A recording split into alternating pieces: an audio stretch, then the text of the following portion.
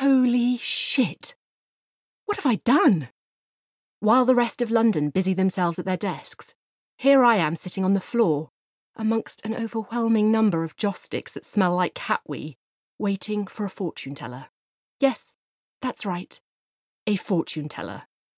A fortune teller who goes by the name of Mary Rose is about to read my palm and predict my future.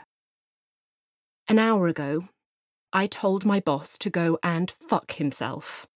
My mother would be appalled. Bella Edwards. There is never a need for that sort of language, I can hear her say. You've made yourself look like a potty-mouthed tramp. And she would be right. I am a potty-mouthed tramp. Go and fuck yourself. Oh God, it's horrific. I've never in my whole life told anyone to go and fuck themselves before. Ever. Bugger off is about as profane as it gets. Or maybe, if I'm very cross, I might manage something as threatening as up yours. But these instances are few and far between, and certainly in light of today's outburst, fairly minor offences. I'm sure that by telling my boss to go and fuck himself, I have, in no uncertain terms, completely outdone myself. So here I am, sitting quietly yet semi-hysterically, waiting for a fortune teller. It's almost completely silent except for what sounds like whale music playing from an old CD player in the corner of the room. I can hear sirens outside, which, ironically, I find more comforting than the whale music.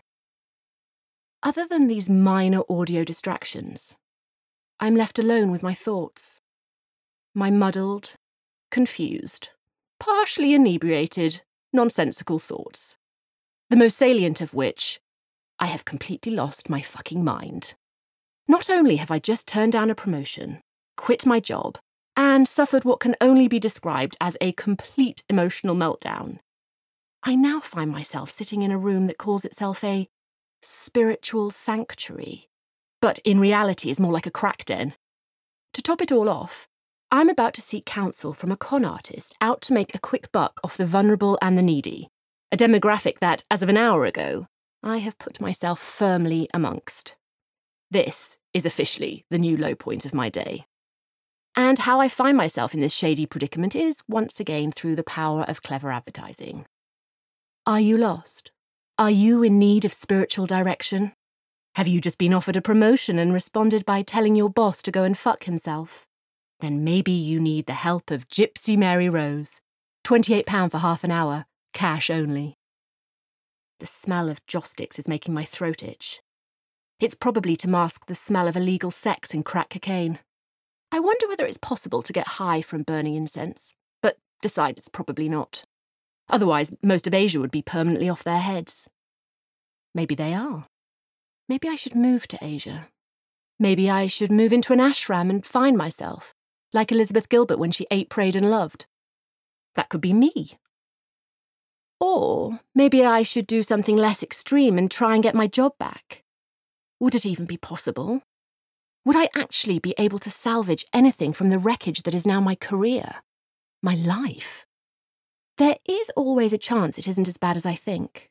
Maybe Larry Hill, that's my boss, or ex-boss now, thought I was being assertive.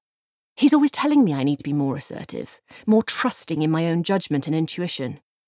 I could say I was taking his advice. Tell him he should be proud of himself. He should see this whole sordid business as a compliment to his mentoring skills. By tomorrow, maybe, with enough grovelling, this could all be forgotten.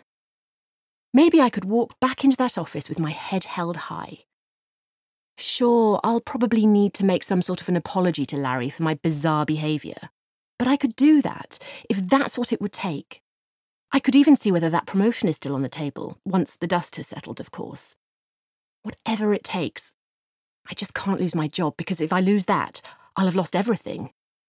I'll have lost me.